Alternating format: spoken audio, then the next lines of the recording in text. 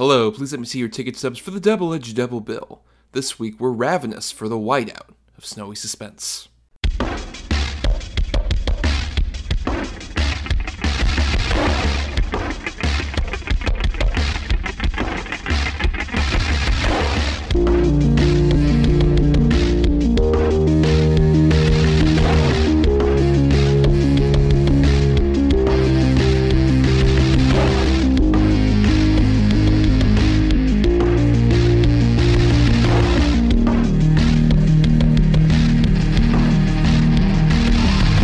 Each week, Adam Thomas and Thomas Mariani will come to the table to discuss the randomly selected yin and yang of a double feature. Then, both will have to pick a number between 1 and 10 in order to seal their fates for the next episode. One will have 2 good movies, the other 2 bad ones. Let the chaos begin. I am Thomas Mariani, and, why don't you just come and join with me? I went on this big camping trip, and a few people got lost. I think they might have eaten each other. Everything will be fine, though I am not gonna stab you in the back. I mean, you can trust me, right? And I am Adam Thomas, and I am completely and utterly forgettable. Oh, Adam, don't say that about yourself. Come on. I Well, remember more about you than I do maybe one of the films we're going to talk about tonight. that's fair. I remember more about me than I don't know what the fuck I'm saying. Yeah, no, that movie's terrible. You know yourself like the back of your hand. Oh, that's new. You're right. Whoo, have that looked at. Well, welcome everybody to the Double-Edged Double Bill, in which every week Adam and I cover a good and a bad feature that we pick at the end of the previous episode related to a topic, and usually we'd like to tie it into something, but there's not as much stuff coming out this week, so we decided to do something fun and do Snowy Suspense, which basically kind of entails any kind of like big like thriller that takes place in the middle of the snow, which, we kind of talked about this at the end of our last episode, Adam, a much more fertile subject matter than we initially kind of thought it would be. Oh, definitely, man. Yeah, for sure. I mean, instantly, like as soon as we thought about it, I'm like, oh yeah, what are we gonna do? And then, there's this one. Oh yeah, this one too. Oh yeah, this one. And then you kind of like, even to get ideas, I look it up online, and there's a ton of them that would be, viable. I mean, think The Shining or Cliffhanger or any of that would work. Or even, yeah, if we want to go even more slightly genre angle of it, like The Thing, a great example of a very snowy, suspenseful movie. Either one of them. Oh, we could have done a double feature of those movies. The Thing and The Thing. Yep. And then Yep, for we my could have done redo that. would have been The Thing from Another World. Yes, but I'm curious, Adam, as someone who has more experience with the snow than I do Yeah, up there in yeah. Michigan, what do you think makes this such an interesting subgenre? Well, I think because obviously the conditions provide their own sort of, I hate to put it this way, but antagonist, because you get freeze, get lost real easy. The whiteout situations are real, and plus, let's just be honest, 100% red splashing across white looks good. That is true. Yes, the contrast there. It's very much it's cinematic in of itself. Hmm. It looks artistic, even if you're doing the most garbage like ketchup spray Right, onto white. Just exactly. like, oh, that says so much. Ah, ah. Art. But yeah, and I think even just as somebody who has more experience with like a warmer climate, I find the cold inherently terrifying. Like when I came up to visit you in Michigan, there was a point where like my tear ducts nearly froze up while I was walking to your car, Yep, and I remember that night. To be fair, though, it was pretty cold that night. I mean, I didn't have that much of a problem with it, but yeah, it was cold. right, you were just like, "What's the matter with you?" You're just like, I can't feel anything. Whatever. Let's get out of here. I could never feel anything. Get used to it. You're numb to the coldness for sure on that. But yeah, it also just works because, like you mentioned, there's not just the inherent sort of antagonist angle to the weather conditions, but also the atmosphere of it. Like in some of the more interesting ones, where like there isn't even as much snow as much as there is just like darkness. Like there are certain movies where they take advantage of the fact that the snow also makes it so like dark and impenetrable to like you're just walking into the void, basically, in some of these movies. That's inherently just scary. It's the unknown, truly. Yeah, man, for sure. And like I said, you get turned around out there in the snow. If you're not prepared, you are probably going to die. Yes, the ominous, scary thoughts there. But we're not here to talk about that existential dread here today. I don't know, man.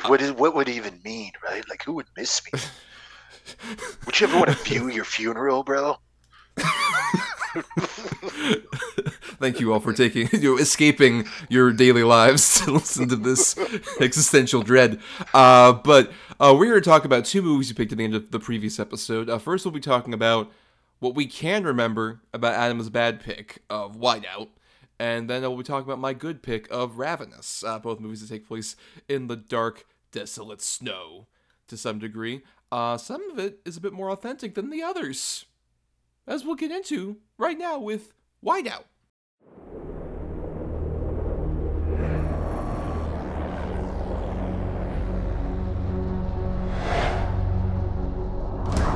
It is the most isolated landmass on the planet. There is no permanent population. There is no horizon. No shadows. There is only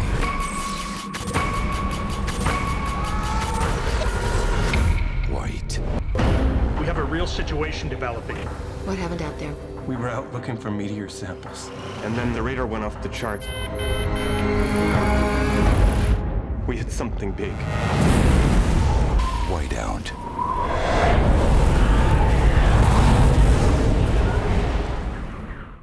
Yikes.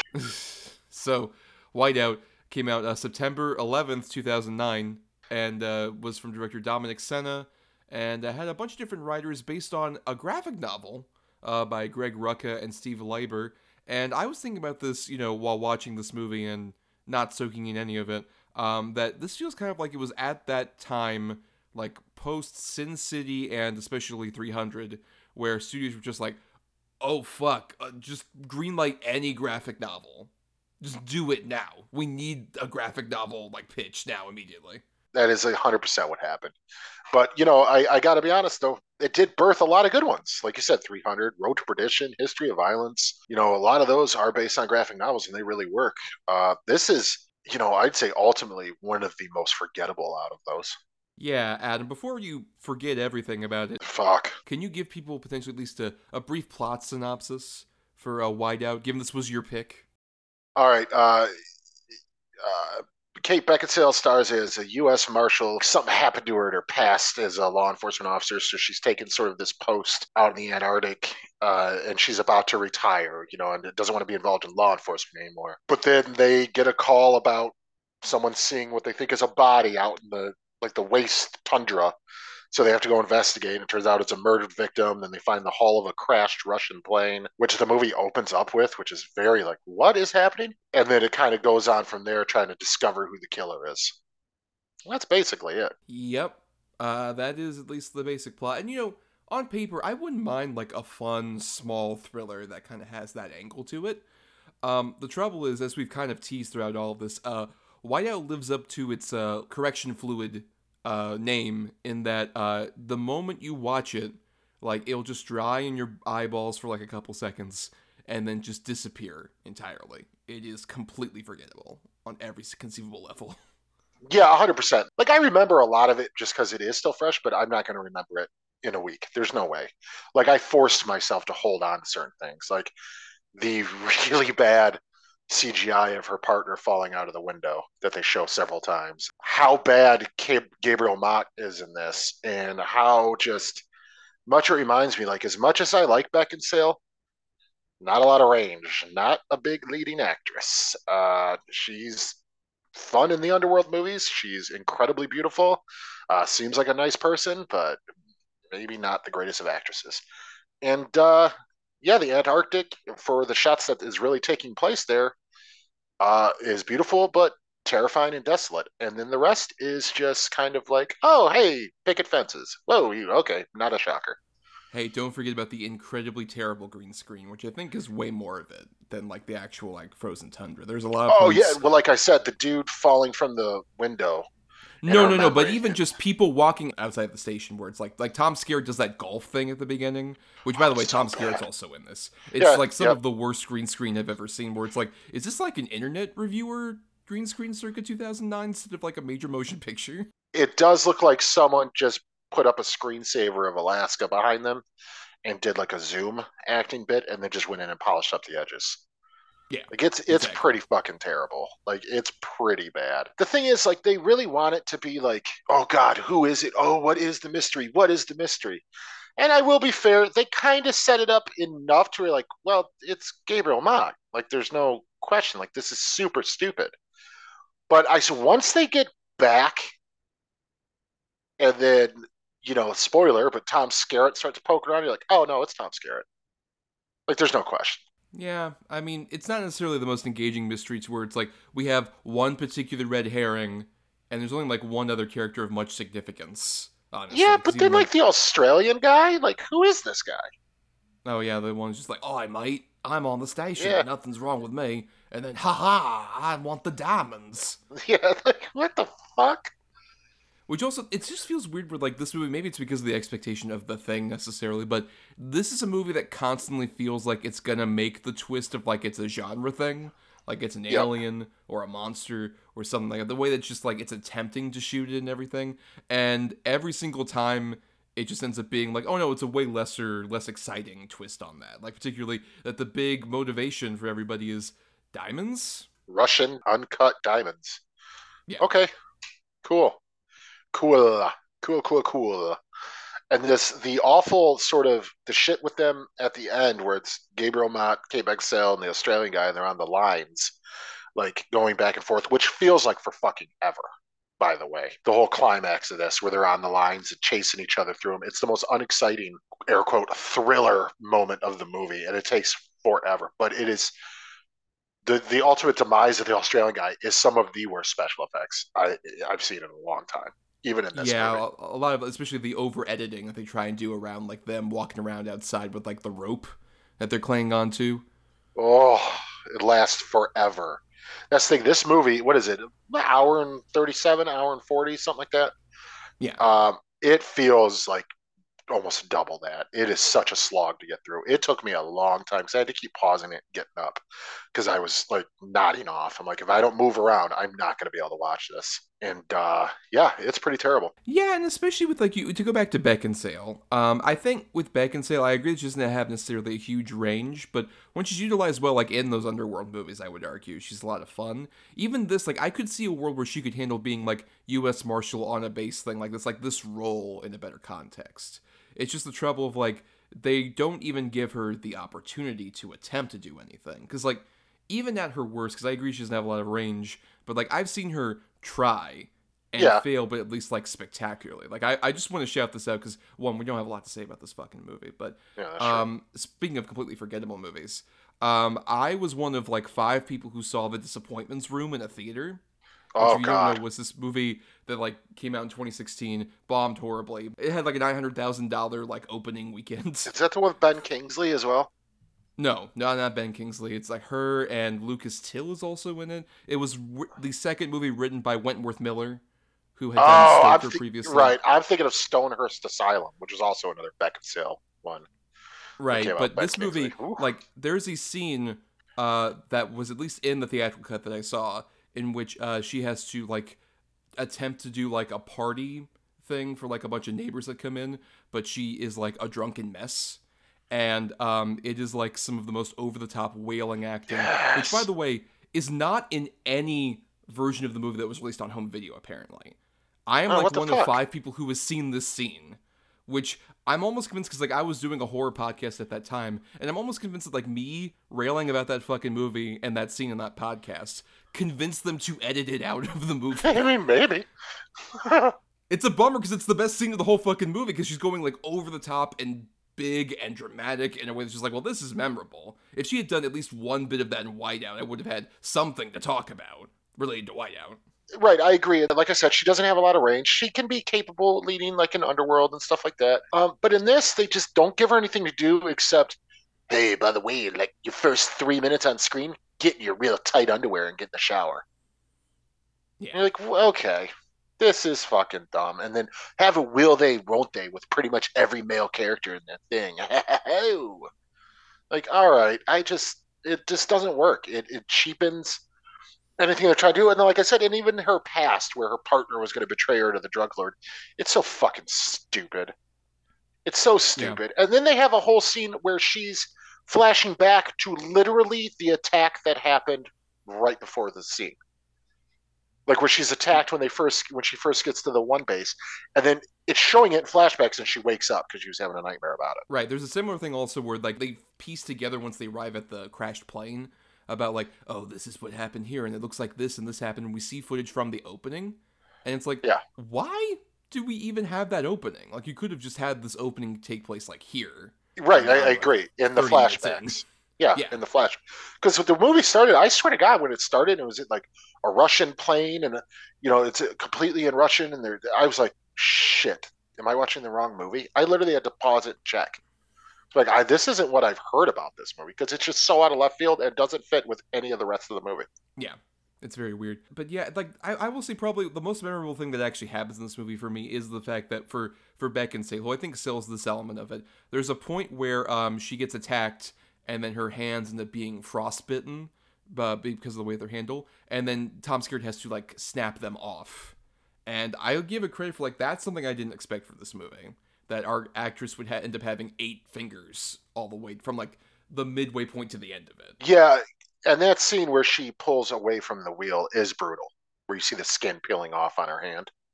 Yes. Like, that is brutal. That's probably the only moment, that and the actual finger chopping, but are the only moments of the movie where I was like, ooh, fuck, ooh. The rest is just kind of like bland. And like I said, Yeah. Gabriel Mott, wow, is he bad.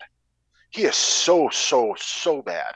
Like, Right. I want to say The Spirit was before this, or maybe right after. It was right before this because that was like December 2008. So that's Right, like and then before. this came out, and it's like a 1-2 punch of this guy is not a bankable movie star.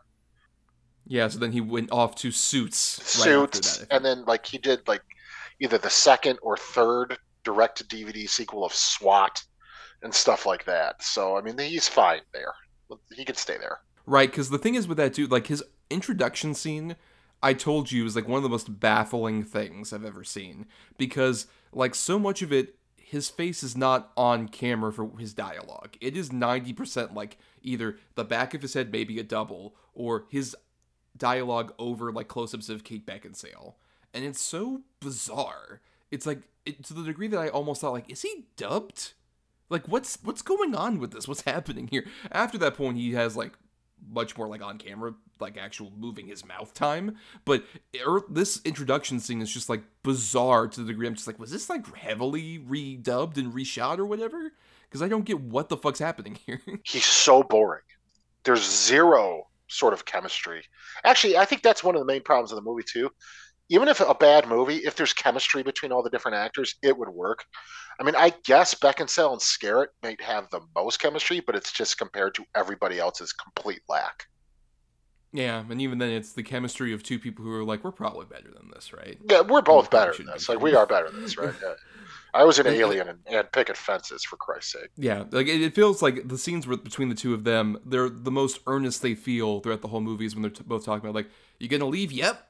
I'm gonna leave. Oh, good. I want to leave too. I want to get the hell out of here, right? Yeah, I want to leave too. It's just like, yep, I get it from you two actors. I can get why you would want to leave. I know I fucking did. And I'm in my own house. I would rather go into the real cult than watch any more of this CG.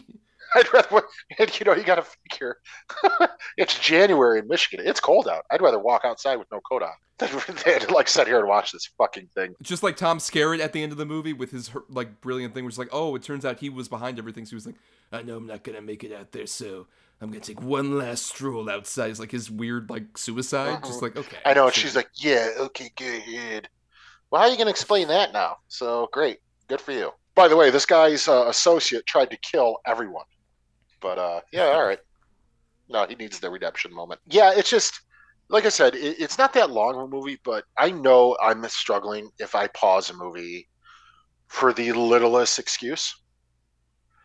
Like, thought I heard something in the other room, like, oh, I'll go see if that was one of my cats. Oh, there, what are you doing? Oh, I'll sit down and pet it for 5 minutes. Like, I just got to move. Jehovah's Witness came by and you're just like, yes, please Yeah, tell exactly. me Yes, everything. please come in. Yes, absolutely. What now? What is Latter-day Saints? Explain to me in detail.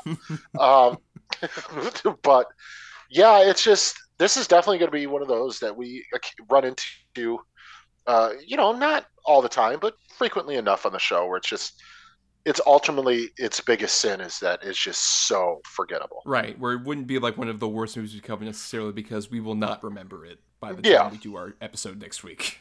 it's not bad enough to be offensive. It's just bad enough to be forgettable. Yeah, and I guess that's kind of why I get why it was not very successful when it came out. Made Big shocker. $17.8 million on its $35 million budget. So it was not necessarily a big, wild, crazy hit. And I think, yeah, it just shows that, like, with the graphic novel element we mentioned, like, just because you have that and even, like, the Beckinsale, where it almost feels like the movie in its advertising is trying to tease, like, oh, this could be very underworldy. Because Kate Beckinsale wasn't really in. This was the same year as Rise of the Lycans, which she has only like a small cameo in of those underworld movies. The third one? The third one? Yes, right. Oh, right. And it's like flashback cameos. It's not even like a new footage. I think it's footage from the first two. Right. Because she was too busy doing stuff like this. We're just like, yeah look, I'm good going to try something a bit different. And it's like, well, I'm going to scurry back over for part 4. Oh, don't forget, Right she also did Click in the meantime. Click was a bit earlier. That's like 2006. So that's around the time of like the second Underworld. Well, that's still whatever, terrible movie. But a more memorable terrible movie. I'd rather talk about Click than Whiteout. You know what? Let's just talk about Click. So, anyways, Click. The plot is December 2006. Adam Sandler falls asleep in bed, Nancy Beyond, right?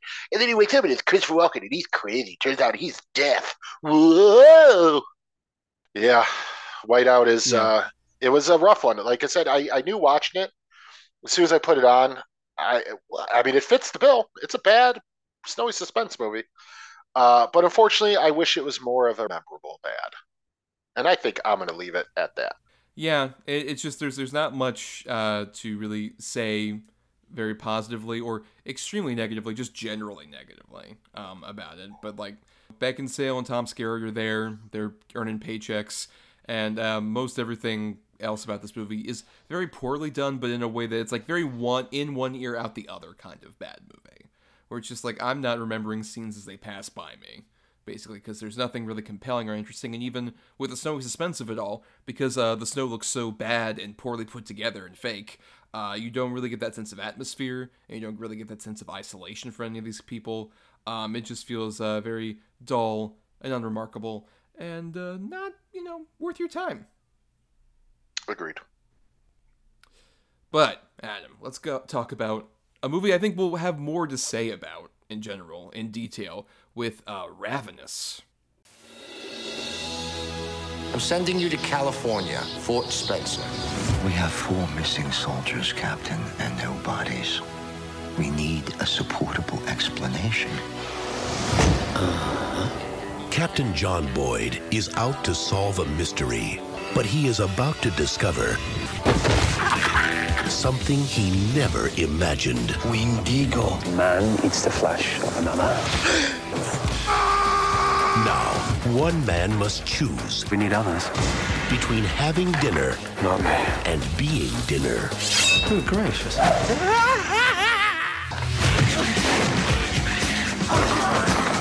Eat to live. Don't live to eat. Ravenous. Bon appetit.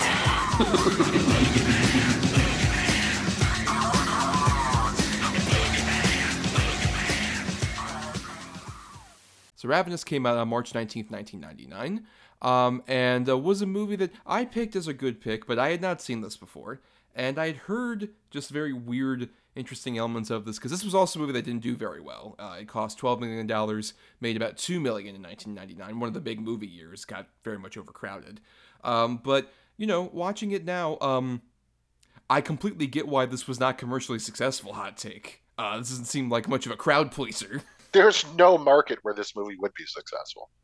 No, not at all. Like, it's just, If you're unaware of this movie, which I know most people probably would be since it's a bit more obscure, basically this takes place around the time of the Mexican-American War, and we follow our main character, Captain John Boyd, who has just been awarded like a big, congressional honor for the military after capturing a fort from the Mexican army, but it turns out he did so by being a coward and then really like playing dead, being hauled off with a bunch of corpses, and then surprise, ambushing everybody.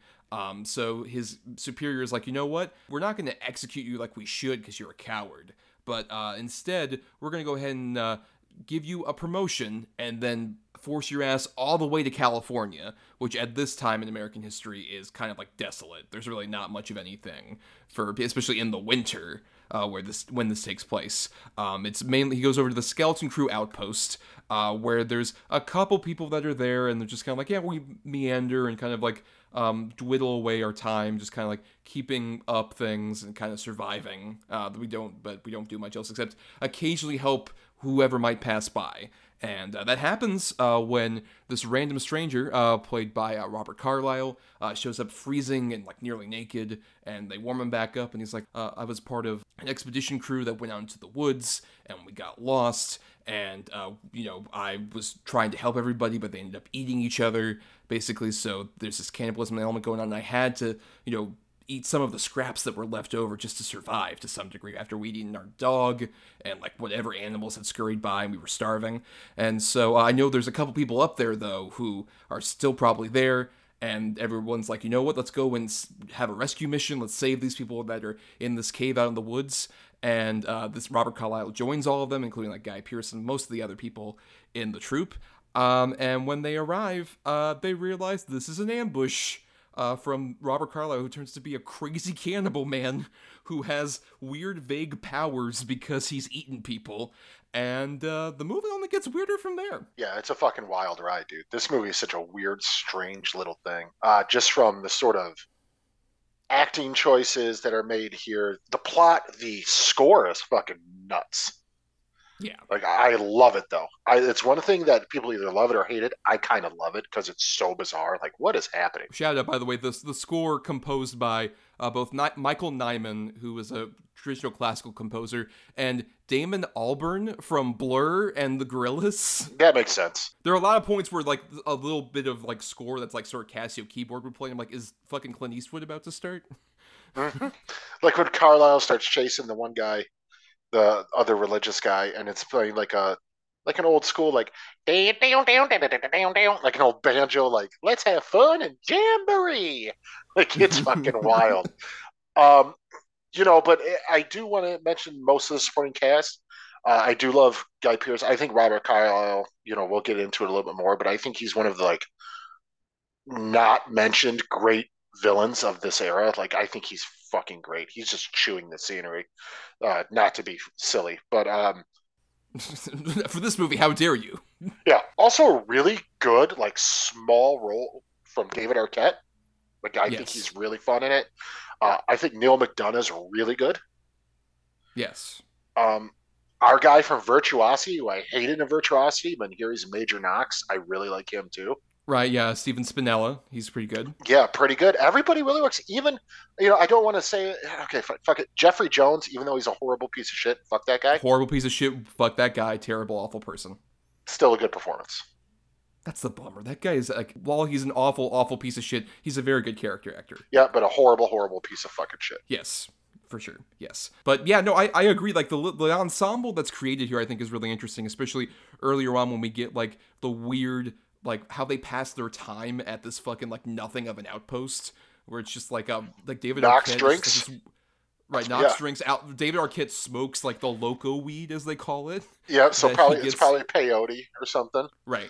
That's some form of that, yeah. Jeffrey Jones reads and eats walnuts. And Guy Pearce is just stewing in his own hatred of just like, oh God, why am I here? I hate being here so much. He's in pure misery. He wants to be dead so bad. Yes. And then Neil McDonough is just constantly alpha mailing.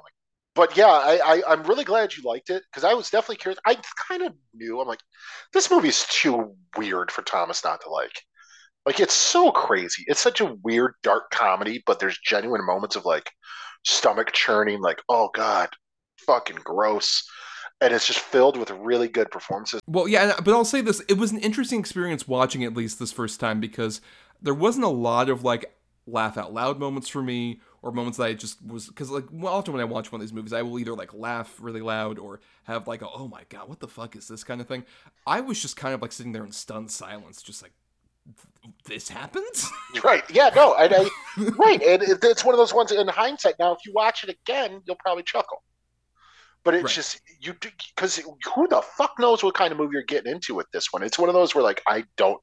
This is wild. But I do want to go back to the sort of the Carlisle of it all because I want to say this is like he wasn't really big yet. Like I don't think he'd been in Train Spotting, which I would argue put him at least on a lot of radars. Yeah. Yeah, a lot of radars, but like this is pre Full Monty, pre his James Bond movie he did. No, I believe this is the same year as The World Is Not Enough. So this is around that same time. Yes. Okay. He's a genuinely very good character actor. Yeah, he's a great character. He never gets enough like praise, especially in this movie. He is a fucking maniac. He is a fucking maniac. Well, they're all in the cave, and he's doing that weird shit with his hands where he's like pointing and going, ha, ha, ha, ha, and like walking back and forth and digging, and then doing it again and then digging. You're like, what is he doing? He's a fucking feral animal. It's so weird, and he has to play so many different facets because initially when he's like discovered and he's like warmed up and he's like, oh, I have so many horrible things. You believe that PTSD? Yeah, he tells him I'm a man of God. Oh my God, I had to eat, blah, and you're like, ugh. Right, you believe all of that like PTSD there. Then he turns into a wild fucking animal for like the middle of the movie. And then later on, after like Guy Pearce is like, okay, I'm gonna get out of this. I had to eat a bit of Neil McDonough, but that's fine. I'll keep going. And then when he gets back, it's just like, oh hey, look, we have a new general who's gonna come in and take Jeffrey Jones's place. Oh look, it's General Ives. It's fucking him. Distinguished gentleman, Colonel Ives. Right, just like, hello, yes, please, I'm here to serve, and I respect authority, and everything's like, oh god. Like, the way that Guy Pearce crumbles, I would do the exact same thing, just like, oh god, no. He falls into the wall and cowers like a dog. Yes. Like, he's like, I'm done. Oh, fuck, this is insane. And the amazing speech that he gives at a certain point, where he's just like, I thought you would have had a bit more, but I know you have that hunger, don't you? You really want to feast on him, don't you? It's just like, oh, fuck. Oh, when he's outside, before he fucking mortally wounds him and forces him to eat? Yes. Major Knox stew. Just so fucking gross, too. But the thing about Guy Pearce, I've always liked Guy Pearce. In this, he's good. He's, quotes, the lead, but he doesn't, to me, have as much to do as a lot of the other characters, but I think it kind of works in that way where you just kind of see this guy in this one facet of his life who has to go through this crazy thing, who's just like, I'm done, dude. He's so done with life at this point. He very much feels kind of like a, sort of like a blank slate as well for like the audience. Where, like I said, if I went through all this shit, I would also be like cowering and like shriveling up, and the way that he especially goes from like disheveled but like healthy to like on death's door by like near the end of the movie when he's like being forced to eat and he's just like, oh man, that guy looks like he's dead. He's being like propped up like fucking Weekend at Bernie's. He's not no, right. He's a mannequin, man. Yeah. Also too, one of my favorite bits, I do like the ending fight between Carlisle and Pearce. It is brutal. Like, it's brutal. Those guys fucking hack each other to pieces. But I love the bear trap moment of Robert Carlyle. that was sneaky, and laughs. Right, that he's almost just like, oh, touche, well done. If you die first, I'm definitely going to eat you. You're like, oh my god, this is fucking insane. But if I die first, are you going to eat me? That's the question, right? It laughs and it dies. But I mean, the big moment for Guy Pearce, of course, in this movie, at least his character, is that fucking fall. That feels like something out of Hot Rod. I know. And then with the bone out of the leg. Because like the big, like, all the lead up to that, where it's just like he's gonna face off against Robert Carlyle. He's like, what are you gonna do? You already tried to shoot me and I just got back up like I'm the fucking Terminator. What are you gonna do? He's like, you know what? Nope. And I'm gonna take my chances with the cliff. I'm just jumping off a cliff. He jumps off, hits every single branch of a tree on his way down, and then rolls, and then hits Neil McDonough's body, who has been stabbed and like fallen over. And then they both like tumble into like a little crevice where, as you mentioned, his leg has been horribly hurt to the point where like the bone's protruding out.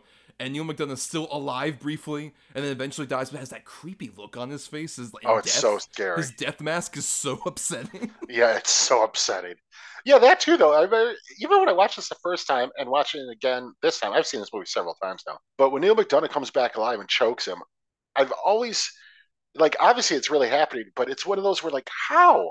This is so fucking crazy. Like, why is he alive again and choking him? Like, what is happening? I mean, there's a lot of that. Even like Robert Carlyle is the one where just like that dude is constantly like getting up because they establish like they connect this to like the Wendigo because we didn't mention there's a couple like Native American folks who were on there. Like, George, played by Joseph Running Fox, and Martha, the one female, played by Sheila Tusi, and they briefly bring up the idea of like the Wendigo, which is something that's also been I think brought up a lot more recently in like sort of genre stuff. Yeah, like Antlers does it and stuff like that. Right. But from what I understand, at least, and keep in mind, I have a very limited cursory knowledge of looking at the Wikipedia article for Wendigo. This at least apparently is a bit closer to the legend in terms of like the whole like there's like a big antler monster thing or whatever is not part of the original legend. Like the legend is more of like a werewolf thing basically. Where it's like they kind of mentioned here, where it's like whoever basically eats and consumes flesh will become like a monster that will strive to turn others. Yes, and Wendigo was originally an Incredible Hulk villain, yet was the villain in the first appearance of the Wolverine. Right, I'm sure where it originated, and there's no other, like the Native American that's what it is. Really they stole it from us. No, but yeah, that's exactly what it is. Like you just eat the flesh and you take on the man's power. And then I think, if I remember right, they added like the regenerative, sort of capabilities and stuff like that. But that's fine. Who gives a shit? It ends up becoming more like cannibalism is kind of like a vampirism thing, which is where I kind of came up with the idea of if you are a fan of, if you've seen Bones and All out there in the audience, this is basically like Bones and All's weird, funny Gen X father. That's what this movie fucking feels like. He's just like, there's a lot of like the connecting threads of like the dirtiness and that kind of vampirism to cannibalism element with this, but this is like the much goofier version of that as opposed to like Bones and All looks at their dad, Rabbit, just like, Dad, you're so like silly, and I'm a much more like edgy, fucked up movie. Although for the record, that movie's great. But it's like there's a lot of connecting DNA between the two, I would say. Yeah, that makes sense. But yeah, I just love like you said, Robert Carlyle's whole speech where he tells him like I had tuberculosis. I was coughing up damn near a pint of blood a day, and now and then he just takes this big drag off that rolled cigar. This is batshit insane. And then him painting the cross on his forehead in blood before they fight. Like, why? What the fuck? The Jeffrey Jones throat slicing scene is really upsetting. And then also the fact that Jeffrey Jones shows back up, I was genuinely surprised by. Like, we get a couple flashes of, like, something moving around. I'm like, oh, is Robert Carlyle, like, moving really fast? And it's like, oh, no, that twist, I did not see that coming, like, at all. Oh, and when you first see him and he's covered in dried blood all around the mouth and stuff, like, it's so, like, oh, God. Like, what have they been doing? You know what I mean? Like, it's so fucked up. Yeah, I didn't see that twist the first time I saw it either. And I remember thinking when I first saw it, I was like, oh, this is kind of dumb. But I was also, young and dumb. But now I'm like, it's a pretty well-earned, like, whoa, what the fuck is happening here? Like, it doesn't feel just like a plot device. Because, yeah, you see Jeffrey Jones get stabbed and get the tomahawk to the back, but then that's it. You don't see him again. You don't see him actually die. You don't see anything. And then the only thing you see is Carlyle dragging the one kid into the cave. And that's all you get. Right. Yeah, I think that works because, like, I think if any of the other people had come back, there'd be almost a thing of like, well, this is Wendigo regenerative power really working, but they sell like Jeffrey Jones's death. Oh yeah, he's dying. Where it looks like just like that guy's not going to get back up, and it's like no, he's like healthy and like lively, and is just like able to move around so well. Like I think that's the thing is that they sell so much of like the brutal stuff that happens earlier to the degree that when it gets much more supernatural by the like conclusion of the movie, you do totally believe it. But at the same time, it's all while keeping, like, some of this weird, like, silly tone to it. Like, I love how, like, at the end of this movie, where, like, that happens with, like, the bear trap and they both get hit. The, like, ending button of this is Martha looking in, seeing them both in the bear trap dead, and is like, no. And then she just Fuck that. Yep, fuck that. But in a way, too, you get it, because she's like, I'm not because I don't want any of these guys to, like, live. So I'm just walking out so they can die. Fuck them. Right, and plus you also get the sentiment that at least like earlier on, like they do a great job of like selling at least the small relationship stuff with them, with her and David Arquette. He's the only one that she gives a shit about. And the moment he dies, she has no emotional investment in this at all.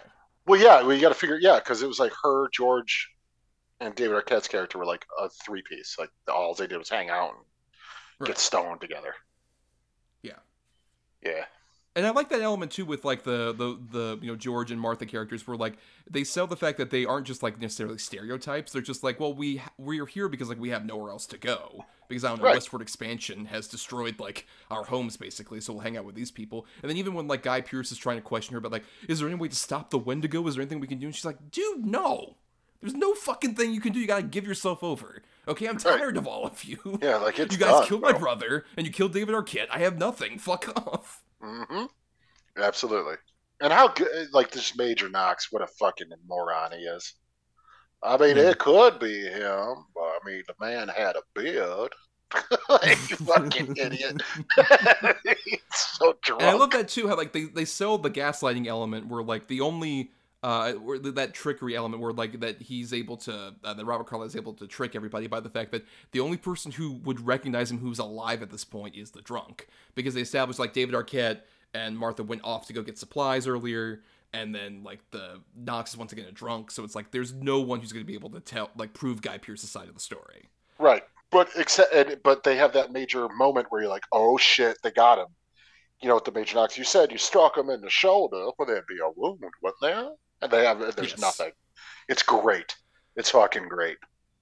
Yeah, they do a really good job, especially also of like selling that like Guy Pearce believes in this so well, but also he's been so off the bend and he has eaten a bit of Neil McDonough at this point that you're like, is he fucking crazy?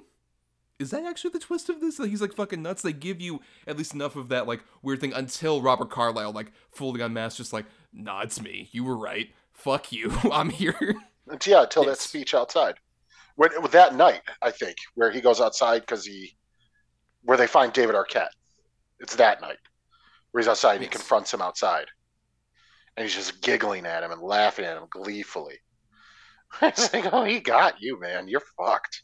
The thing that works best about Robert Carlyle, I think, in this movie too, and pretty much any other time he's played a villain, because like I said, he's really good at it.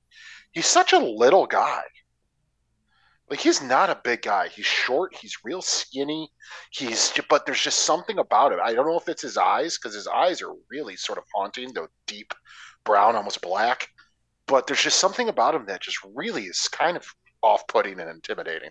He kind of has like the version of sort of like Wolverine you hear about in the comics where he's like a small guy, but he has all this like pent up like wiry energy that really works. Like that's what works to me about him in like Trainspotting, where you see him with like everybody in that group and you're like, oh, he's like one of the guys, it's fine. And then as that movie goes along, I'm like, oh no, he's way more. Like, He is a unhinged maniac. Yeah, he's literally a hair away at all times from just snapping.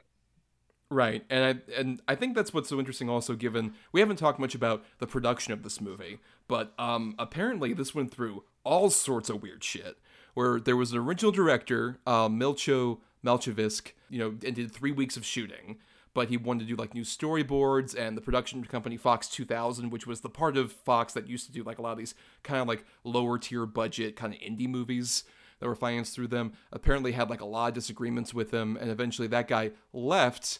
And what I love, and I can't believe this, like, they were going to put in as this replacement director, Raja Gosnell, who was an editor previous to this of, like, the Home Alone movies, had directed Home Alone 3, and would go on to do, like, the Scooby-Doo movies and Smurfs 1 and 2.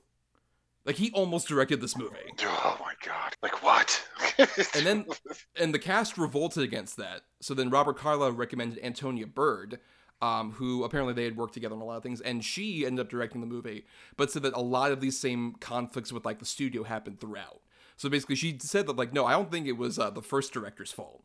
I just think like this studio was constantly trying to like rework things, and so like there was a lot of studio meddling. We've talked about that plenty of times, like studio meddling kind of movies where you can see it on the screen like, oh, it's terrible. And like in this case, I think you can see it, but also the movie's so weird that you almost can't tell if like, oh no, I think this makes sense for this movie. Like this weird sudden change with like the music or the performances or the tone, any of these things with this movie. I guess it makes sense because this movie's just like constantly weird enough and yet has enough of a through line of a story where it's just like, sure, let's throw this. So it's a rare instance of studio meddling not hindering a production or anything, that confusion actually kind of helping it maybe. Like I said, this movie is so fucking weird, man. I can't think of another movie that's kind of like Ravenous. Ravenous is definitely its own thing, and maybe the production bullshit lends to it being just this weird mid-smash, like tonally kind of crazy movie. But I think that's what also endears it to me and makes it one that there's very few people that I know that have seen this who don't like it. Like I know friend of the show, Rafe Telch, did it on his show, and he liked it, but he hated the score. But he did like the Yeah. movie. But it's just one of those movies that could only exist in this time. I mean, you might get away with making it again now, but I don't know. And also, it is unsellable. And I think that's why I love it too. Because there's nothing about this movie that, like, even you got to tell people who I've recommended to, like, just go in. I'm not going to tell you anything about it. Just, I think you'll like it. Watch it. Yeah, because it's hard even from like the various different genre perspectives with this, because it's kind of a Western, it's kind of a war movie, it's kind of a horror movie, it's kind of a comedy. But I don't know how many of those subsections, like there's not a huge Venn diagram for this movie. No, right. Yeah, there's no pie chart that breaks those things up equally. Like you take the pie chart, put the colors, and then swirl them all around. It'd be this weird tie-dye thing. But, like, it's just a bunch of crazy shit. I guarantee you, even if you haven't seen it and you're listening to us talk about it, we're probably not describing it adequately enough for what you might take from it. Right, yeah, it's a hard movie to even, like, even though we're describing things, like, there's just certain weird, bizarre details. Like, we haven't talked much about Jeremy Davies and his character, who's, like, the sort of religious person in the group. Yeah, I love him in this. I love him. Right, and he talks very quietly. He barely says anything up of a whisper. You barely hear in his dialogue. And, like, his fate is so bizarre where, like, Robert Carlyle is about to kill him, and he's just, like, quivering there. And he has a gun he could use to shoot, but he's just, like, terrified. And Robert Carlyle just, like, leans in and says, "Run." And then he runs, and then that banjo music plays. Yep. It's so fucking bizarre. Well, just how disturbing he was licking me. Right. Like, that moment, you're like, oh, God, what the fuck? But in that moment, Jeremy Davies' character, like, oh, he was licking me. And then Neil McDonough comes in, and Jeremy Davies is like, yes, kill him, do it. Like, instantly, like, goodbye, man of God, kill this motherfucker. Like, if anything, like, I think the closest we have to this in, like, a modern cinematic landscape is something like Robert Eggers with specifically The Lighthouse. The Lighthouse, I think, has a lot of similar weird tonal elements. Yeah. It'll go from, like, like, sort of, like, funny to horrific to, like, this grand, sweeping, epic kind of thing or whatever. I actually think that's an apt comparison, even though they're no way similar plot-wise. But right, as or far even, as, like, as far as, like, to try to describe it to somebody, you kind of got to be like, just watch it. Right, and the thing is, like, with Eggers, he has more of, like, a, like, sort of honed-in style that I think makes people sort of excuse that a bit more. It's like, well, it's in black and white, and it feels like this, like, very consistent vision of, like, one director, as opposed to this movie is so, like, weirdly piecemeal that I think that might also be a deterrent where even somebody who likes The Lighthouse would be like, well, this doesn't look like The Lighthouse and doesn't, like, feel like that same thing. But I feel tonally it's very close. I think you're right. kind of hitting on something there. Right, I think tonally as well, but I think that also lends us an interesting different element where, with the snowy element of it, I think because, like, this was made in 99, so it's pre, like, the digital age, I think this is, like, the last time you could have made a movie like this on film, actual, like, physical film, because it has, like, a completely different quality. Like, when they're going around the mountains, and you have that one bit where Jeremy Davies initially gets hurt, and he, like, falls down that fucking cliff, you feel, like, the claustrophobia, because you can tell that, like, oh, the film crew had to bring a giant-ass camera and canisters of film up a fucking mountain so they could film Jeremy Davies, like, falling over, because it's just expensive enough to look professional, but also not expensive enough to be more, oh, they could fake that mountain set. Like, nope, that's a real mountain that Jeremy Davies fell down part of. It's funny, because I've kind of always thought of this, because I am a claustrophobe, not to the point where, like, some people are, but I don't like things over my head. I kind of have to have a window cracked in the car at all times, stuff like that. And I think this movie hits a notch that's not really necessarily talked about. Claustrophobia in wide open spaces is terrifying. And this movie does that. Like, they're on the mountains, they're in that fort, it's a big area, all that, but you still feel claustrophobic, like, oh my God, I can't escape. That's terrifying. When you can look out endless and you can't see anything. Especially when it becomes more snowy to fit the topic of the show. You have nothing but just white. Also, the claustrophobia, like the bit where Neil McDonough and Guy Pearce go into the cave and Neil McDonough actually goes down, he discovers the bodies. Like, that's also terrifying from, like, a spelunking kind of attitude. Like, this almost feels like The Descent for me. Like, nope, I wouldn't go down there. No way. Nope. No. That's maybe one of the reasons why this movie has kind of always stuck with me, too, to where I get pure enjoyment out of this movie because of the wackiness, but there's also that sense of dread every time I watch it. And I think, hey, I think we just talked something out here, and your check's in the mail. If you want therapy, go over to doubleedgeddoublebill@gmail.com. Email. We'll have a session.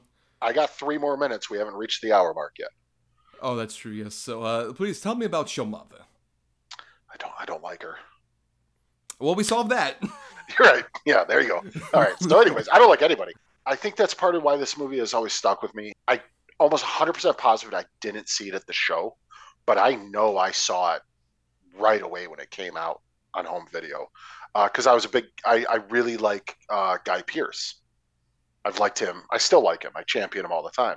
And so I'm like, oh, this looks fucking crazy and wild. And it probably would have been on video like right around the same time as like Memento. Exactly. I think Memento is the first time I saw Guy Pearce. Most people. Like most people. Yeah. And I remember Guy Pearce, Robert Kylo, David Arquette. It's him laughing while hitting the peace pipe. You get the idea, like maybe they're cannibals. Maybe it's a vampire thing. Like the trailer's really like loose. But I think it has like a metal score, which is a big problem. But I'm like, all right, are you saying they were having a rough time trying to sell this movie, Adam? Yeah, for sure.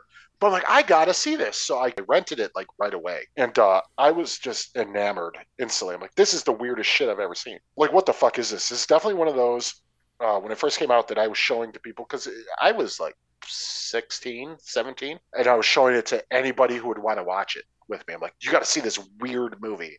Like, I remember one night, this kid I barely knew was like, hey, have you ever seen Videodrome? You got to watch Videodrome. So I'm like, all right, we watch Videodrome. I'm like, that movie is weird. Have you seen Ravenous? He's like, no. So I put in Ravenous. He's like, that might have been weirder. Like, yeah, I know, because it's so fucking crazy.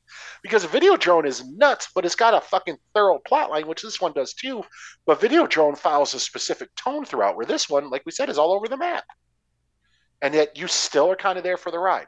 Yeah, and I think it's just because like while like it has like all these like weird elements, at the same time there is that basic kind of like you mentioned, like consistent kind of like dread and fascination with just like, I just gotta know how the fuck this keeps going, because this is already like, it starts off very odd with even like the opening bit of Guy Pearce like getting his Congressional Medal of Honor, and the weird score where apparently with as weird as stuff from Auburn is in the score, Nyman apparently did a thing where like he got a bunch of like it's kind of like that orchestra where basically you have a bunch of people who either don't know instruments very well or are playing instruments they're not that familiar with to play like that opening bit with like the traditional like early American war hymns, and that makes a lot of sense because it sounds off-putting and weird in a way that fits for like, oh, he's in the middle of like this like military ceremony where like they're eating giant things of meat, but it's like disgusting and vile, and the whole military tree is like such garbage. Like it's weird. It's an interesting kind of like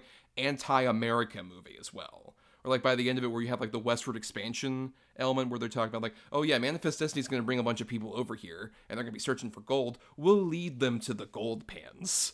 So it's just like, oh shit, we're going to just basically like take advantage of American greed to consume in our own right. I think that's another fascinating element to this, where it's just like, it's this big, colossal, like, and never-ending cycle of feeding frenzy, basically, from greed and stupidity and insane monstrousness. It feels, like the American dream. Yeah, right. Well, yeah. The American dream. Oh, God. But no, you're 100% right about the score, too. Like, it's weird. It's like the almost like a presidential sort of march scored, yet there's some asshole playing a fucking bassoon and didgeridoo, like throwing it out there, or somebody banging on an oil drum. Yeah, it is really off-putting. But like I said, the score, it's really fucking cool, man. I love the opening score. The sort of the bing, bing, bing, bing, bing, bing, bing, bing that kind of runs throughout the whole movie, because it's at first you're like, oh, this is really good, like, but depending on what scene it plays over, it takes like a sinister tone. Like, it's one of those that just really works. But particularly the ending bit, like after like you see like the last shot of Guy Pearce and Robert Carlyle, that music that plays over the end credits is really good. It's very good. It's very, very good. I agree. But yeah, we've definitely talked about this movie much more than we have the other one. So let's go ahead big shocker. Our final thoughts about Ravenous, Adam. Like I said, Ravenous is one of those that I've always liked since I've seen it. It's one that I can just occasionally throw on maybe every 2-3 years and still have a really good time. Like, I just rewatched this a couple nights ago for the show and I had a fucking blast. It's just, there's nothing really like it. that I've seen. I just think it's super fun. I think it's a perfect time capsule movie in a weird way, but I also think it's bolstered by just great performances, particularly Robert Carlyle, like I said. It's just a weird, strange little movie that it's so hard to sort of pigeonhole and recommend and describe what it is, that it also has a very like, this is my movie feeling. Like this movie is special because only but it belongs to me. It's so cool.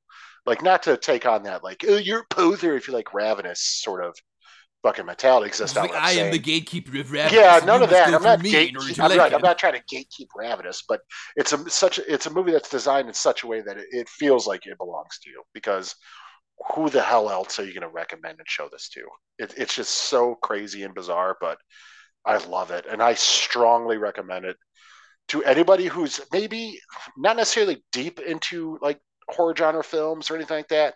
But if you're on the cusp, or you like maybe dark comedies or just weird cinema, then I definitely think this is one that I would throw to you. Yeah, like I said, if you're a kid who likes the Bones and All and the Robert Eggers pictures, I think this would be up your alley, I would say. Because that's the thing, is like, this movie feels like, it's interesting where you mentioned the time capsule element. I think the biggest thing that sort of dates it in 1999 for me, even more than like the film element or like the cast or any of that other stuff, is like the fact that this is a movie that like got $12 million is fucking baffling. Like, in this modern climate, where like, if a movie vaguely like this were to get any money, it would be kind of like The Lighthouse, which I believe only had like, it had like a much smaller budget than even that. Like, where like this would be much more of like an A24 sort of like weird horror movie, as opposed to like what this is. And the fact that it got, like I said, $12 million in 1999 to be able to do that is still like crazy. All right, to be fair, Lighthouse, $11 million budget, but still, that's for 2019, as opposed to like with inflation, this movie's actually like, what, like 25 million now? No way it gets that much money. Yeah, not gonna happen. No way. Right, for sure. But yeah, still at the same time, like, that's what makes it so like fascinating, with like all the weird tonal shift elements. It's really great and very bizarre cast. It's all this like very bizarre, fascinating packaging that won't be for everybody, but I'm glad it kind of has at least a bit of that like cult status, because I had heard about this movie for a while. It's just like, oh, you know what's an underrated gem? Ravenous, really grand underrated gem. And having finally seen it, yeah, I'm part of that camp. Just like, it's a very fun, weird, underrated gem of a movie that I would recommend to certain freaks out there like us. But now, Adam, let's get into our weekly segment, the Double Redo, with the best theme song ever. Double Redo. Double redo, double redo, double redo, double redo, double redo. That works. Ah, that theme song. We love it so much. Ooh. Did Chuck Berry do that? Oh, it's so bad.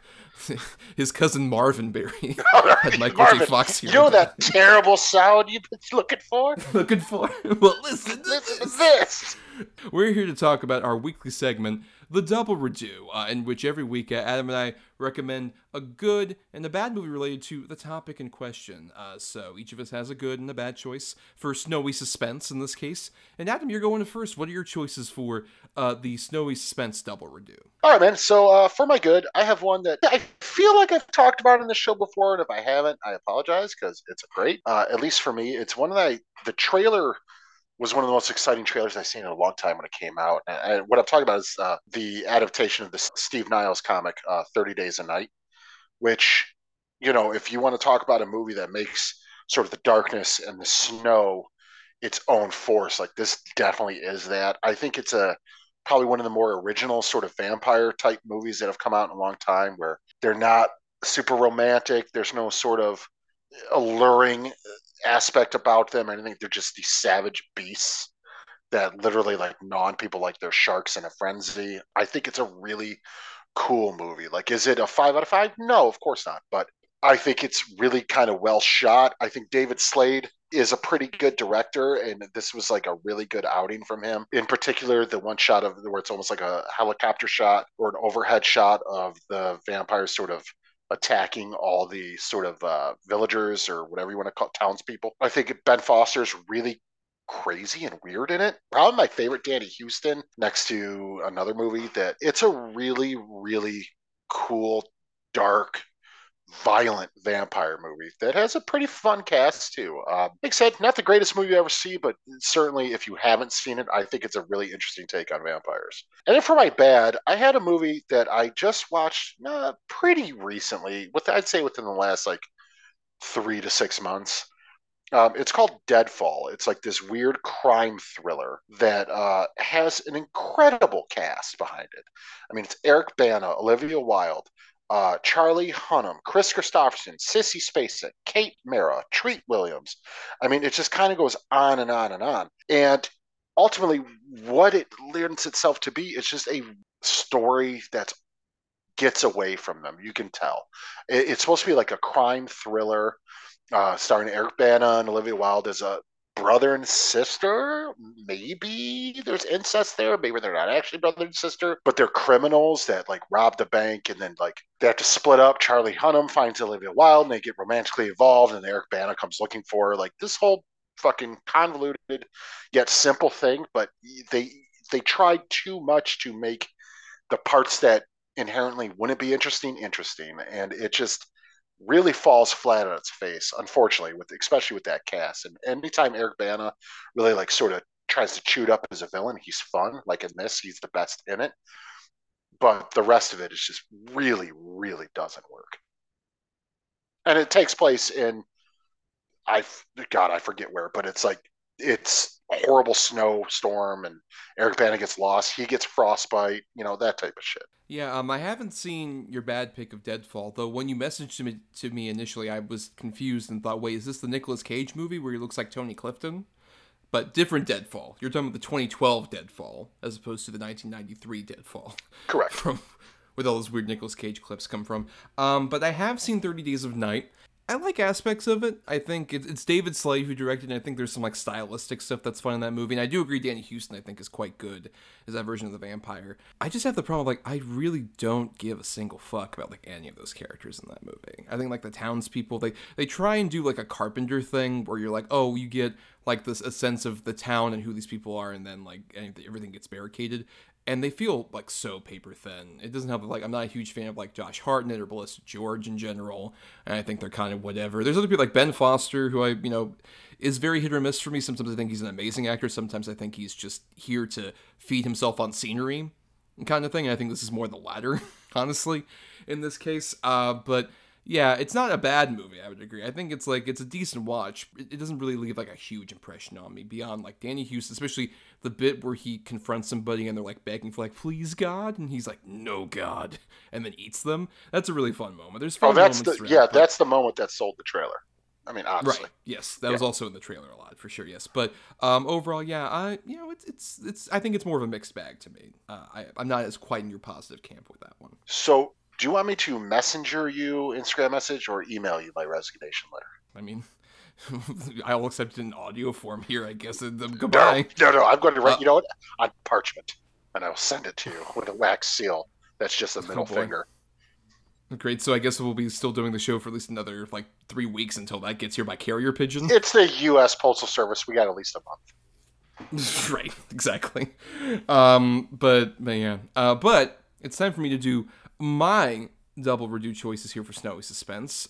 So a good pick I have is another one where there's a couple, like actually both these movies have like a weird thing where there's two different movies that are called by its particular title. But the first one I'm talking about is The Girl with the Dragon Tattoo from 2011, which was the one directed by David Fincher, starring Daniel Craig and Rooney Mara. And this is one movie that like I revisited fairly recently this week, just because I'm like, well, I haven't seen it since the theater, and I was kind of lukewarm about it when I initially saw it in the theater, especially because I was such a huge fan of at least Noomi Rapace in the first versions of these movies. And I will say I think it shot up a lot more when I revisited it recently. If you're unaware, this is like the stuff with Elizabeth Salander, who is this character that like is this private investigator who does a lot of hacking stuff, but it mainly follows Daniel Craig as this journalist who has gotten some hot water for making some accusations about somebody that he's not revealing necessarily the sources and whatnot. So he goes off into hiding after he gets an invitation from this guy who's part of this big rich family that owns like a lot of publishing companies and like a big fertilizing plant and some other stuff, who's played by Christopher Plummer, who hires him to investigate about the decades-long disappearance of his sister. And it's been going on since like the 60s. She disappeared, and he wants Daniel Craig to try and find her. And while Daniel Craig's on that case on his own, we also follow the Elizabeth Salander character, who has been awarded the state, and she has a new guardian of the state who was recently had a stroke, and so now she has an even newer guardian who does horrible things and blackmails her, and she gets her vengeance in a very justified, brutal way. And basically, it's this movie that has like a lot of this like sort of sleek David Fincher style, but I think it feels a bit more like blockbuster mainstream than a lot of Fincher's other movies, if you can, as much as that can be necessarily, depending on the movie. And I think it's like a very sleek, entertaining, fascinating, like mystery thriller movie that has some problems, I think particularly just from like the books that it's based on. This is also a problem I have with at least the original, the 2009 Swedish movie as well, that both of them have that weird thing where the movie kind of ends and then it goes on for another like 30 minutes so they can wrap up even more stuff about the story that I'm not huge on necessarily, but there's a lot of like awesome, sleek, stylish stuff from Fincher. Great performances from Craig, and particularly Mara. This was the first time really I saw Mara and was like, oh my god, she's like an incredible actress. She really disappears into this part. An amazing score from Trent Reznor and Atticus Ross. Other great people show up like Stellan Skarsgård and Christopher Plummer. It's a very entertaining, especially with the snowy element of it. It's one of those movies where there's not as much like actual snow, but you get the sense of cold because obviously it takes place in like Sweden, and you feel like that constant sense of like everybody's got to wear a jacket in order to survive, and it's just like this constant sort of like dread that we're mentioning like really helps to build up like the tension of this mystery, while at the same time it's pulpy, entertaining, and very disturbing all at once. And I think it's something that only like a Fincher could really mix together so well. And then my bad pick is more of like a low budget feature, and it is Frozen. No, not the 2013 Disney movie. This is the 2010 movie from director Adam Green. And if you're unaware of this, basically it follows 3 college students, including Iceman himself from the X-Men movies. They go up to snowboard at this big hill. While they're there, they mostly have to serve with Emma Bell, who plays like the girlfriend of one of the guys. Who is like not as experienced with snowboarding, so like they go on the bunny hill for a while. So the extreme sports heads dudes are like, okay, we're gonna like it's almost closing, and this place is gonna close for like a week because like of inclement weather. But we're gonna go up the last ski lift up to the top of like the actual extreme mountain, so we can do one last snowboard and then leave. But the trouble is, while they're there, the place starts closing up because of the inclement weather, and the staff ends up leaving, and they are stuck on the ski lift. And like I said, there's nobody that's going to be there for like a week, and it's a lot of sort of this survival story about trying to get out of the situation. There's a lot of tension with like them up on the ski lift, and somebody tries to like go down, and there's like horrible implications to that as well. It's a movie I'd heard a lot about, especially when it premiered at Sundance originally.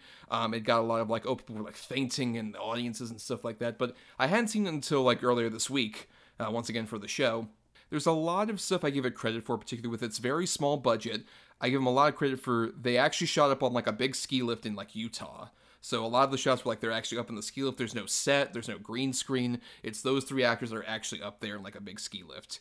And there's a lot of impressive like low budget filmmaking there, even especially when some of the gory stuff happens. There's a lot of like, like squeaky stuff with another like, sort of bone coming out of the leg kind of element to it. There's fascinating stuff there, but it feels like it's an interesting premise in search of stuff to like fill out. For even like it's 93 minutes long, and it feels like it's kind of stretching, and like the characters aren't interesting enough to keep you engaged for that amount of time.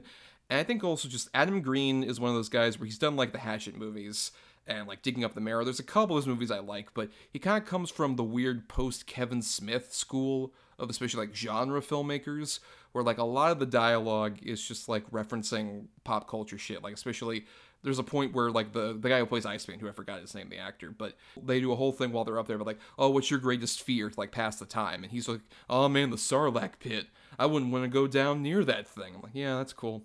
That's great. It feels very much like a movie like sort of its time in a way where like there's a lot of impressive stuff to the filmmaking and the craft that's there for its low budget.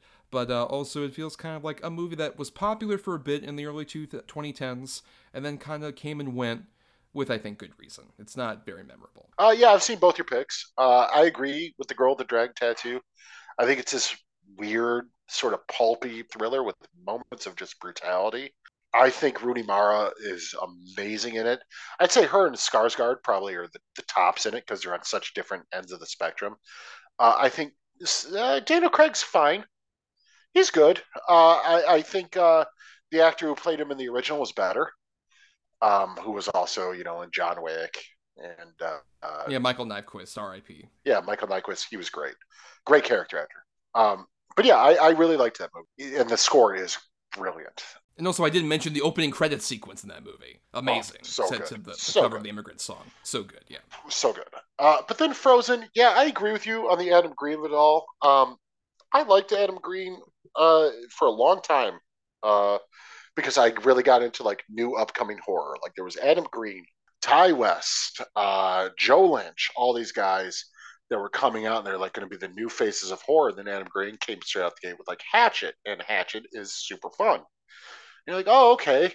Well, then it got to the point where I started, and I'm not trying to badmouth anybody, but I started following him on his podcast, things like that. And he just, I started disagreeing with a lot of his sort of stances on things. So I kind of stopped like giving a shit. Frozen was one that got a little bit more mainstream attention than a lot of them did. So I was like, oh, I got to see it. And the guy, you were talking about Sean Ashmore, by the way, Yes. who was Iceman. And there's a couple scenes in it that are pretty brutal. Like the jump scene with the legs, brutal. The wolf scene, pretty hardcore. Other than that, not great. I think Adam Green works the best when he's making sort of, for a lack of better term, because I don't even like using this term, but grindhouse style violent movies. I think he's got a really good eye for that. But just Frozen was ultimately kind of just, it exists. I saw it. I'm good. Yeah, and I would argue of like that kind of the quote unquote grindhouse kind of filmmakers you mentioned, I would say Joe Lynch has had a much more consistent career. He's got the best. He's the best out of all of them so far, at least out of those guys. Joe Lynch has produced. But even Ty West has had some pretty fun stuff recently with Pearl and stuff like that. So yeah, Pearl, House of the Devil, The Innkeepers. Ty West has produced some good shit. I just don't like Ty West. True in general, but yeah, I think Lynch has a bit more of a track record as opposed to Adam Green being like, I'm going to make 3 Hatchet movies and produce like a third one and stuff like that. And just like, okay. Yeah, he did the first 2, produced the third, directed the 4th. Yeah. Then he had Frozen, Chillerama, Digging Up the Marrow, which I would say is my favorite of his movies. Digging Up the Marrow. That movie's very interesting. I think it's very interesting. I have 2 huge problems with that movie. A, it should have been Ray Wise. B, Adam Green is not a good actor. He's terrible. I agree with necessarily Adam Green's not a great actor, but I think that's contrasted with Ray Wise is a great actor. And I think he's so great in that movie. Right, but I think it would have worked if you'd got maybe a virtual unknown, because nobody's going to watch that and think, oh, this is real. And that's why he said he didn't want to cast an unknown as that character, because people might believe it's real. Nobody's going to watch that and think it's real. I think even if you had an unknown, I don't think I would have believed that movie was real necessarily. Right, that's what I'm saying. Get an unknown so you can lean into the, oh my God, oh, this is crazy. It doesn't matter. Well, I'm more just like, I no matter who was cast, I wouldn't have believed it was real, so I prefer getting like a really good actor as opposed to like authenticity. Fair. Whatever, it's a fucking movie. Yeah, I really don't care. Yeah, that's fair. No, that's fair. But anyway, we're getting off track here. So let us repeat our titles to everybody out there in case they missed them. Adam? For my good, I had 30 Days of Night, and for my bad, I had Deadfall, 2012. And for my good, I had The Girl with the Dragon Tattoo, 2011. And for my bad, I had Frozen, 2010. Don't you love that when you have to put brackets around a movie to differentiate what you were talking about? Oh, absolutely. And by the way, I do want to throw in, for your pick, you can avoid the sequels, and especially The Girl with the Spider's Web. Don't need to see. No, I saw both of at least the ones to the Swedish movie.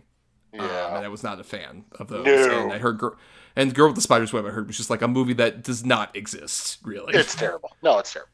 But yeah, let's go into our ending here where we'll be doing some thank yous and stuff, but stay tuned. At the very end, we'll be picking our movies for next week, so stay tuned for that. But we want to thank some people first, like Chris Oliver for the intro and outro music used for our show. Listen to more of his music at chrisoliver.bandcamp.com. Thanks to Christian Thor Lally for our artwork. Follow him at Night of Water, that's night with a K, _of_water, for more of his great stuff on various socials. And of course, thanks to our loyal Patreon supporters, patreon.com/DEDBpod, where for just $1 a month, you get access to bonus podcasts. We record usually at least one a month, and then also you get to vote in polls.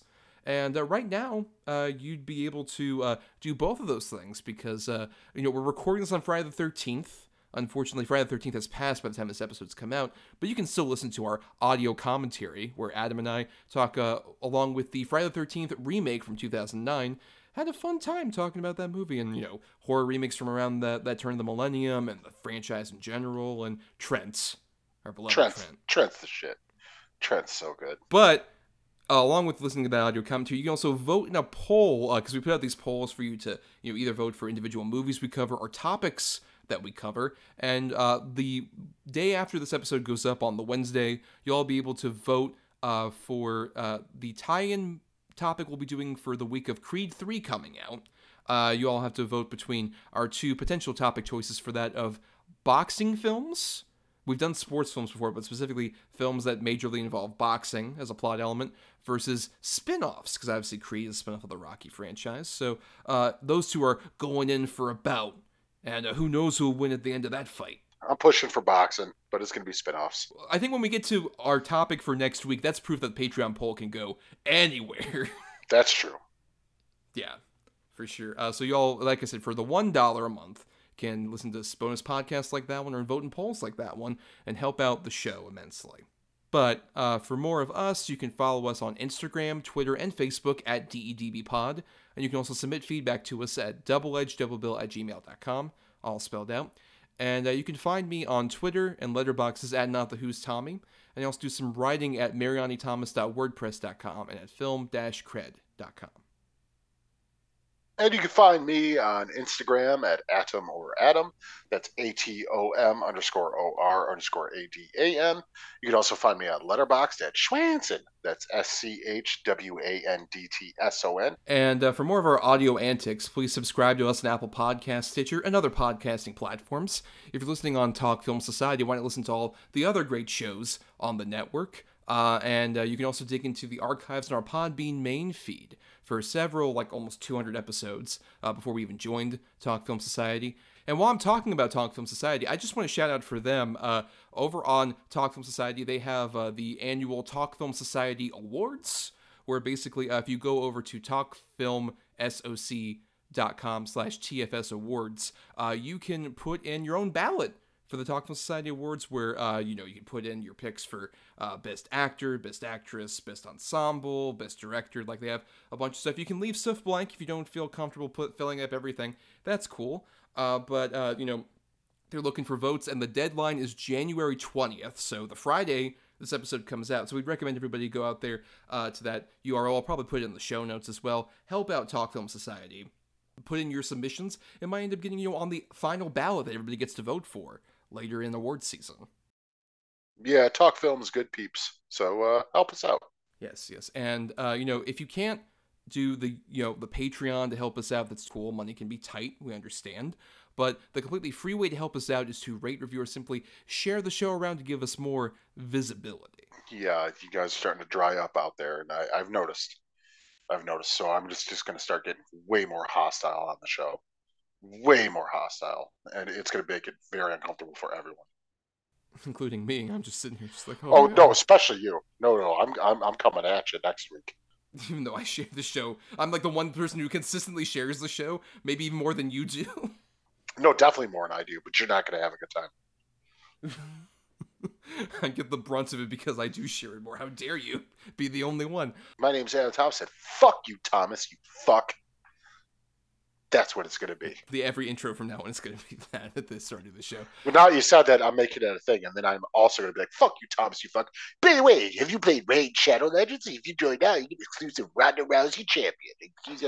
And I'm sure Mr. McGorham's going to show up all your favorite characters you're going to run to the ground like you've done previously.